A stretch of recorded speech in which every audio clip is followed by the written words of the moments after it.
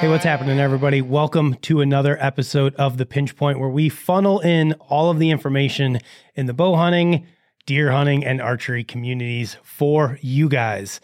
So we got a lot of ground to cover this week. It's March now, and I thought that maybe like news would slow down. It would be a slow time of the year for us, and I'd be struggling to find things to talk about. But I have to admit, that is absolutely not the case. In fact, I have so many things to talk about, we're not even going to be able to get to all of them on this episode. So I know last week we talked about Todd and I getting together to do a recap of the NDA deer report, which we are going to do. However, we decided that we're going to do it in the studio here, and we wanted it to be good. So we actually are waiting on some more microphone equipment to show up before Todd and I get together to do that. Also, and now I'm going to put some pressure on Todd, because Todd has got what I think is a very good idea for a podcast. I'm not going to spoil it, but this is a good idea. If Todd can pull off the execution of this one, well, I think you guys are really going to enjoy it. I think Todd was feeling left out that I'm over here doing this weekly Pinch Point podcast. But, unfortunately, Todd's a busy dude. He's just not around a lot. He's out at his farm a lot. He's always doing habitat work or going somewhere and doing something. So, if you're not here in the studio and in the office to record a podcast, kind of hard to be part of it. But he does have a really cool idea. So stay tuned. I would imagine the next maybe 30 days or hopefully less, we have kind of an announcement on that. So let's just jump into our first story, shall we?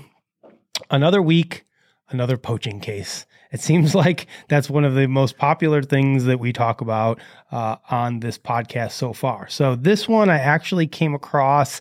I saw the article hit my news feed on Field and Stream. Field and Stream credits gearjunkie.com with kind of breaking this story. So I'll read you the headline from Gear Junkie. Muley Freak's Eric Von Workum, if I'm saying that right, has been charged with felony possession of a trophy mule deer. So let's start at the top. Muley Freak, to be honest with you guys, I was not super familiar with Muley Freak. I've seen it around on social media. To be completely frank, I thought it was just some social media accounts that showed big pictures of mule deer and other Western animals. Turns out it's actually a little bit more than that. I checked out their website, I watched some of the videos and whatnot. So, turns out that it looks like there's three guys. And again, forgive me, I'm not super familiar with these people or with their business or anything like that, but it looks like there's three guys that are kind of like the main dudes. I don't know if they're all founders or what. So you got this guy, Eric, out in Idaho. So back in, it looks like October, based on the information that I'm seeing, he got some citations from the Idaho Department of Fish and Game for allegedly trespassing onto private property and then shooting a mule deer, right? So both of those were misdemeanor citations at the time. So the Gear Junkie article shows the actual citations themselves as they were written up. Again, I think it was, October 11th and 12th is when those citations were issued. Possession of an unlawfully taken mule deer buck, trespass to hunt. Now, I looked around on the Muley Freak website and through some of their social accounts, and I was unable to find any sort of response, any sort of, acknowledgement of this or anything. I have to imagine these guys are going to ultimately let it play out in court and see what happens. For all we know, the guy could be innocent, right? I mean, everybody is innocent until proven guilty and is going to have his day in court. However, they did amend the case in November. So the misdemeanor trespassing charge, and they escalated the unlawful possession of a mule deer to unlawful possession of a trophy mule deer, which then makes it a felony charge, which is crazy to me, right? I mean, I get it that poaching is bad. Nobody should be doing it. There should be fines in place. There should be, strict punishments in place. To make that a felony and that's pretty serious stuff, right? So they're saying that the hunting celebrity, they're calling him, I don't know how we determine who is or isn't a celebrity these days, But they say that his crime against the people of the state of Ohio could land him a maximum penalty of 5 years in jail or $50,000 in fines. He could also face a $2,000 fine for the illegally possessed animal. And this is probably the biggest one, lose his Idaho hunting privileges for life if convicted. Now, if I had to guess what's going to happen and speculate, anytime you read these articles, they're going to tell you what the maximum penalty is, right? Not what actually usually happens in these cases. So maximum penalty of 5 years in jail, my guess is he sees 0 jail time. People usually don't unless there's some sort of like super egregious crimes that are being committed over a long period of time, like we saw in the Nebraska case that the Bomars got wrapped up in. That outfitter, I believe, did end up spending some time in jail, right? This guy, I highly doubt it, especially if it's his first offense. Up to $50,000 in fines. Again, I don't think that will probably happen. But, I mean, he probably will lose his hunting privileges, at least for a period of time, if not for life, which should, in theory, prevent him from hunting really in any state because the Interstate Wildlife Violators Compact. So, again, not super familiar with this particular person or with Muley Freak in general, but it does seem like kind of an unfortunate situation. Again, we haven't heard from this guy, so we have no idea if he's going to try to fight it, if he's going to say that he's innocent, if he's going to take a plea. There really hasn't been much in the way of, an update on this other than they took his deer. And I want to say I read that, so it scored 161, right? Idaho has a 150-inch limit for what they can consider a trophy. So anything over 150 then becomes a felony. Let's face it, 161-inch deer, even a mule deer, or maybe even especially a mule deer, like it's a nice deer, but it's not like a world-class giant deer. I mean, again, I'm not saying that he's right in what he did or potentially allegedly did, but 150 seems like a pretty low threshold to break in order to get these felony charges, 5 years in jail, loss of hunting privileges for the rest of your life for a 150. Definitely not worth it, but it will be interesting to see how this one shakes out in the end. So, yeah, it's pretty crazy. When you get to the end of the Gear Junkie article and the Field and Stream article, both of them kind of dovetail that into the Bomar poaching case that happened this last fall. And I've had a couple comments on the first two podcasts saying, you should cover the Bomar stuff. And I did, to be honest with you, not in the podcast, but you can go to bowhunting.com. I wrote an entire article all about it, what they got convicted of, or what they took a plea deal for, which was conspiracy to commit or to violate the Lacey Act, which is ultimately what they pled guilty to. And then they ultimately had to amend the terms of their probation so they could still possess bows and go hunting with their bows and whatnot. The thing I found most interesting about the Bomar case was that they were able to take or structure, I should say, their plea deal in a way that allowed them to continue hunting everywhere but Nebraska. So typically with these types of cases, when you get caught poaching somewhere and you plead guilty or whatever the case may be, and you lose your privileges in that state, you usually lose them everywhere. So they must have had some very good lawyers that were able to essentially fight for them to be able to structure their deal in a way that didn't prevent them from hunting really anywhere other than Nebraska, which is no big deal because they own ground. I don't know exactly where, but I think Illinois, Iowa, Missouri. So they have plenty of places to go hunting outside of Nebraska, but I'm not going to dive into that one too deep. I wrote a huge piece on bowhunting.com about it, with all of my thoughts back in the fall. So you guys can go, check that one out when you get a chance. All right. So next up, we have a hunter in New York who allegedly accidentally killed 2 German Shepherds with his crossbow while he was deer hunting, and said that he thought they were coyotes. So this is very reminiscent of this lady out west somewhere. It could be back in Ohio, Montana. I forgot or Idaho, or Montana. I forget exactly where she was at last fall. She was out hunting. She shot what she believed were a wolf. I think it was just a single wolf. She thought it was a wolf pup. ended up being a husky. She skinned the thing out. She posted photos all over social media about it, like hashtag one less predator type of thing. And it was a husky dog. Now, in her case, she was like way out in the middle of nowhere. And these animals were just essentially somebody had dropped them off on a road. I mean, they were miles from civilization. So in her case, like I could understand maybe the immediate like reaction and shot of this animal because you are certainly not expecting any domesticated dogs to be out there. However, once she killed it and saw it and then proceeded to skin it out, not realizing that it wasn't a wolf, that's a little suspect. This guy in a very similar situation. He was out deer hunting. He sees these two, what he believes are coyotes coming through the woods. He shoots and kills one of them. As he's recovering it, he claims, again, allegedly, that the other one was, baring its teeth at him and acting in a threatening manner. So he shoots the other one. He takes them both home. I mean, how anybody could shoot two German shepherds and not look at them and know this is not a coyote, is completely beyond me.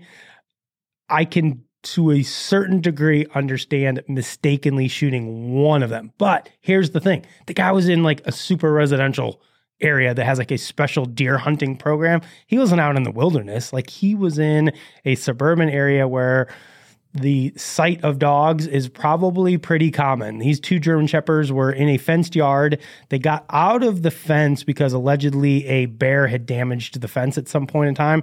So the dogs escaped. They're, running around. He shoots them and kills them, takes them home, skins them out.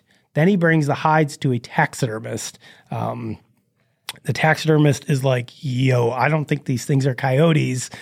So he makes up some sort of story that he just can't do the job for the guy and essentially sends him away, at which point, obviously enough word is getting around. They figure out, hey, these are the two German shepherds that are missing.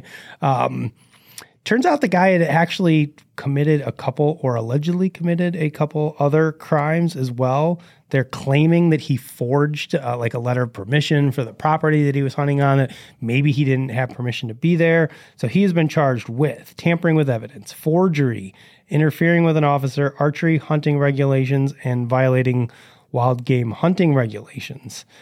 He has appeared in court recently, and his application for an accelerated rehabilitation was denied. So yeah, I don't really know what's going to happen with this. It looks like he's due back in court on April 12th, but it's just crazy that we've got now our second case in not that long of time where you've got hunters shooting dogs thinking they're wolves or coyotes. And again, not even just shooting them and realizing oh boy, I made a mistake. Shooting them and then skinning them out. And then this guy, in his case, took him to a taxidermist. The other lady was posting on social media. I mean, to be quite honest with you, these are not people that should be hunting. If you cannot tell the difference between a domestic dog and a coyote or a wolf up close, once it's dead, you should not be hunting. So it'll be interesting to see what happens to this fella out in New York. So this week on bowhunting.com, we published an article about alpha gal syndrome. And you guys have probably heard about this over the last couple years, just not realizing what it's called.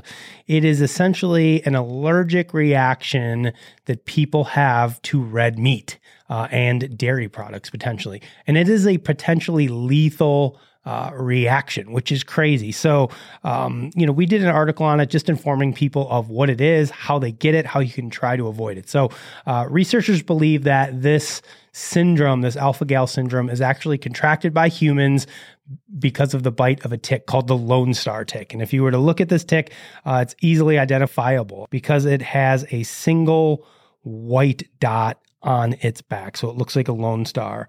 As the name may imply, Lone Star, it's typically found down south, Texas, Oklahoma, places like that. But as the climate continues to warm and as our winters are a little bit less and less severe, it does appear that the tick's range is expanding further and further north, up through, almost the middle of the country at this point. So alpha gal syndrome, like I said, is really like an allergic reaction that people have to this alpha gal, which is found, unfortunately, in red meat. So if you get this, you have severe allergic reactions to red meat, which obviously for a hunter, that's probably one of the worst diseases we can get, right? One of the main reasons that we hunt is for the meat. And if you can no longer eat said meat because of your allergy, that would really suck. And that doesn't go for just, venison and elk. We're talking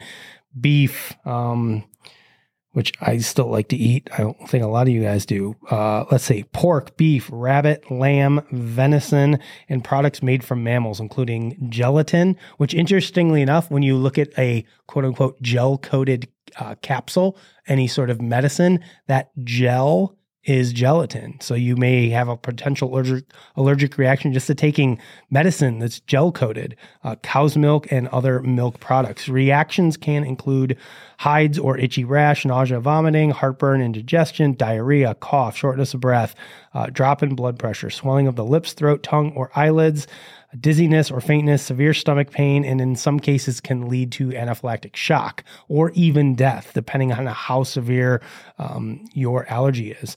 When you look at a map of where the Lone Star tick is at now, I mean, it spans literally all the way to where we are at here in Northern Illinois, like the Illinois-Wisconsin border, shoot straight across all the way up into southern Maine, Florida, over to Texas, and then up into the eastern part of like Nebraska.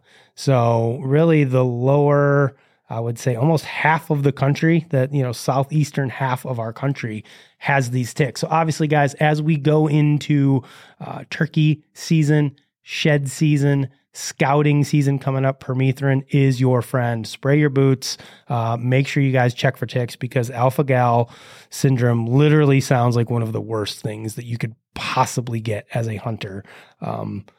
If I had to choose between that and Lyme disease, I'd probably pick Lyme, because at least there's a treatment for it that's not going to prevent me from never being able to eat red meat again. Imagine never being able to have a steak or a backstrap or a glass of milk again. I drink a lot of milk. I don't think I would like that very much. So again, be careful out there. And if you guys are having any of these symptoms, if you feel like you've had a tick bite, make sure you go see a doctor. Last thing we want is to hear about, a hunter dying because he has alpha-gal syndrome and he, ate a backstrap and 3 hours later died. So if you're having any symptoms, make sure you go see a doctor, and make sure you guys stock up on permethrin. It's the greatest stuff ever for keeping ticks off of you. All right. So also this past week, we had another interesting Joe Rogan Experience podcast. As you guys could probably tell, I'm a big JRE listener myself. I'm currently smack in the middle of doing the 75 hard challenge. So for my 1 hour a day workout, I usually go on a hike or some sort of walk. I throw a podcast in. So I've been listening to a lot of Rogan. And recently he had on Derek Wolfe, who's an ex-NFL defensive lineman for the Denver Broncos. He won a Super Bowl a few years back when Peyton Manning was playing there. Derek's a big bow hunter, and he's starting his own YouTube channel and really getting into bow hunting. And since Joe obviously is a big bow hunter and has this huge kind of community of bow hunting personalities and celebrities that he brings on, it seemed like a good fit for him to have Derek Wolfe on. Now, if you don't know who Derek is, you probably have seen this photo floating around the internet since last fall. He shot what looks to be one of the biggest, gnarliest mountain lions I've ever seen a person with. And he's standing there holding the thing, giving it that bear hug. And this guy's like 6'5", 260, something like that. Like, he's a big dude. He was a defensive lineman, and he's bear hugging this mountain lion, and the thing is absolutely enormous. It's got that huge, just fat head. Listening to the podcast, he said the thing, I believe he said it field dressed out at like 175-ish pounds. So they're figuring it at like 220 on the hoof, which is just absolutely enormous. When you consider your average male, mountain lion is 140, 150 pounds. This thing was 220 on the hoof. So he tells the whole story on the podcast. It's really a cool story to listen to, how they got permission, how they tracked it up this mountain, how many miles they went going through the snow, the dogs, the shot, the recovery, just the whole story. It's really interesting to listen to. I would highly recommend checking that one out. It was just a good podcast. Now, if you're not into vulgarity and you don't like cursing, that may not be the podcast for you, because Derek talks a lot like how I talk when I'm not doing this podcast. So if you guys don't like that, or you got kids in the car or whatever, I would recommend maybe avoiding that one. It is definitely an adult themed podcast, but he talks a lot about, his hunting adventures growing up in, I believe, Ohio and bow hunting. And then finally, now he lives out west. He's retired. He has the financial means to go do these things that he never dreamed of, which is a cool story to hear. He talks about, I believe he shot an elk, then he shot a mule deer, then I think he shot another mule deer, and then maybe he shot this mountain lion, like all in one season. So he's actually starting up his own YouTube channel. I subscribed to it today. It's called Wolfe Untamed. Wolfe spelled Wolfe. So Wolfe Untamed. I'm hoping, I didn't really get through the full trailer yet on his YouTube channel, but I'm hoping that maybe this cougar hunt is going to be on there somewhere. It looks like he's got elk. He's got a black bear. He's got a really cool double drop tine mule deer that he shot. So I don't know. Maybe we'll get to see the video of that one eventually. But it was a cool podcast. Like I said, I like to listen to the JRE when I'm walking around at night. So I would check that one out. It's got some good bow hunting content in it. This dude says he's got a 33-inch draw length and shoots 80 pounds, which is ridiculous, right? Like the amount of kinetic energy and momentum that's generated by that kind of arrow is impressive. I wish I had those stats, but I'm stuck with my measly 29-inch draw length, and I usually shoot about 65 pounds. But it seems to get the job done when I actually get a shot at something. So my last thing we're going to talk about for this week is going to be, there was an interesting announcement. This is more like industry news, right? There's an interesting announcement that I believe came out today from the National Shooting Sports Foundation or Federation. It's the NSSF, which is essentially the company behind the SHOT Show.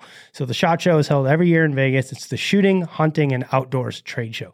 The problem is, over the years, it's become a lot less hunting and outdoors and a lot more shooting. So if you've been there, it's just, it's guns, tactical stuff, almost the entire thing. Yes, there's a minuscule hunting aspect to it, but like for us guys that are really into archery and bow hunting, that's just not the show to go to for us. ATA is more of our show. Unfortunately, over the last couple of years, the ATA attendance has been down. The amount of vendors going to the show has been down.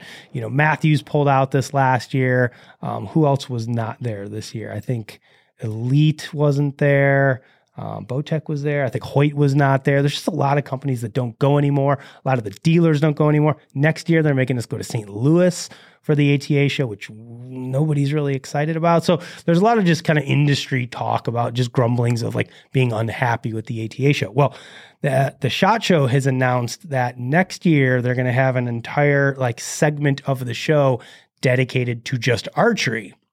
It's going to be some sort of archery pavilion. It's kind of being sponsored by Grandview Media, which is Bow Hunting World and a couple other print publications. They also do some stuff for the SHOT Show. So I don't know if this is going to signal like a change where companies are going to start moving away from ATA and maybe just going to SHOT. I know some companies do both and they hate it because they're back-to-back weeks. You go right from ATA straight to SHOT. ATA is always during the winter. It's always somewhere kind of in the Midwest with crappy weather. It's never nice. You always seem to be driving through a snowstorm or an ice storm. There's travel problems, either getting there or getting home. It's not a good destination. It's not like Indianapolis or St. Louis are places that people are clamoring to go to in February, but everybody always wants to go to Vegas. At least it's a little bit warmer than it is back home. There's a lot of other things to do. You could bring the wife, make a trip out of it. So it'll be interesting to see if in the future, kind of what the ATA holds and if people really start, migrating over to the SHOT Show. So we will definitely keep an eye on that one because I would much, much rather be going to Vegas than going to St. Louis, especially as a Cubs fan. Sorry, Cardinals fans, but I don't want to come to your town. And my final thing we're going to leave you with is an awesome tweet that you guys probably saw from the National Park Service this week that as of this morning, I'm going to look at this thing. It had like 9 million retweets, I think, something along those lines. So the National Park Service tweeted, where did this thing go? Here we go. If you come across a bear, Never push a slower friend down, even if you feel the friendship has run its course, which everybody must have thought was a great tweet. 9.5 million retweets from the National Park Service. So solid advice. Don't push your friend down if they're slower. And we talked about this internally. If you've got a friend that's slower, you don't need to push them down because they're going to get caught by the bear anyways. If anything, if you're the slow guy, you got to push the fast guy down so that you can get away. So they got it a little backwards, but 9.5 million retweets from the National Park Service. So that's it for this episode of The Pinch Point. Be sure to check in next week. I'm sure we'll have some more interesting and crazy stories for you guys. Hopefully we're not talking about insane poaching cases every week, but I have a feeling we may be because there are some crazy ones out there. So as always, we appreciate you guys watching and listening. Make sure you subscribe to the YouTube channel. Check us out on Spotify, Apple Podcast, and Google as well. So until next week, we'll see you later.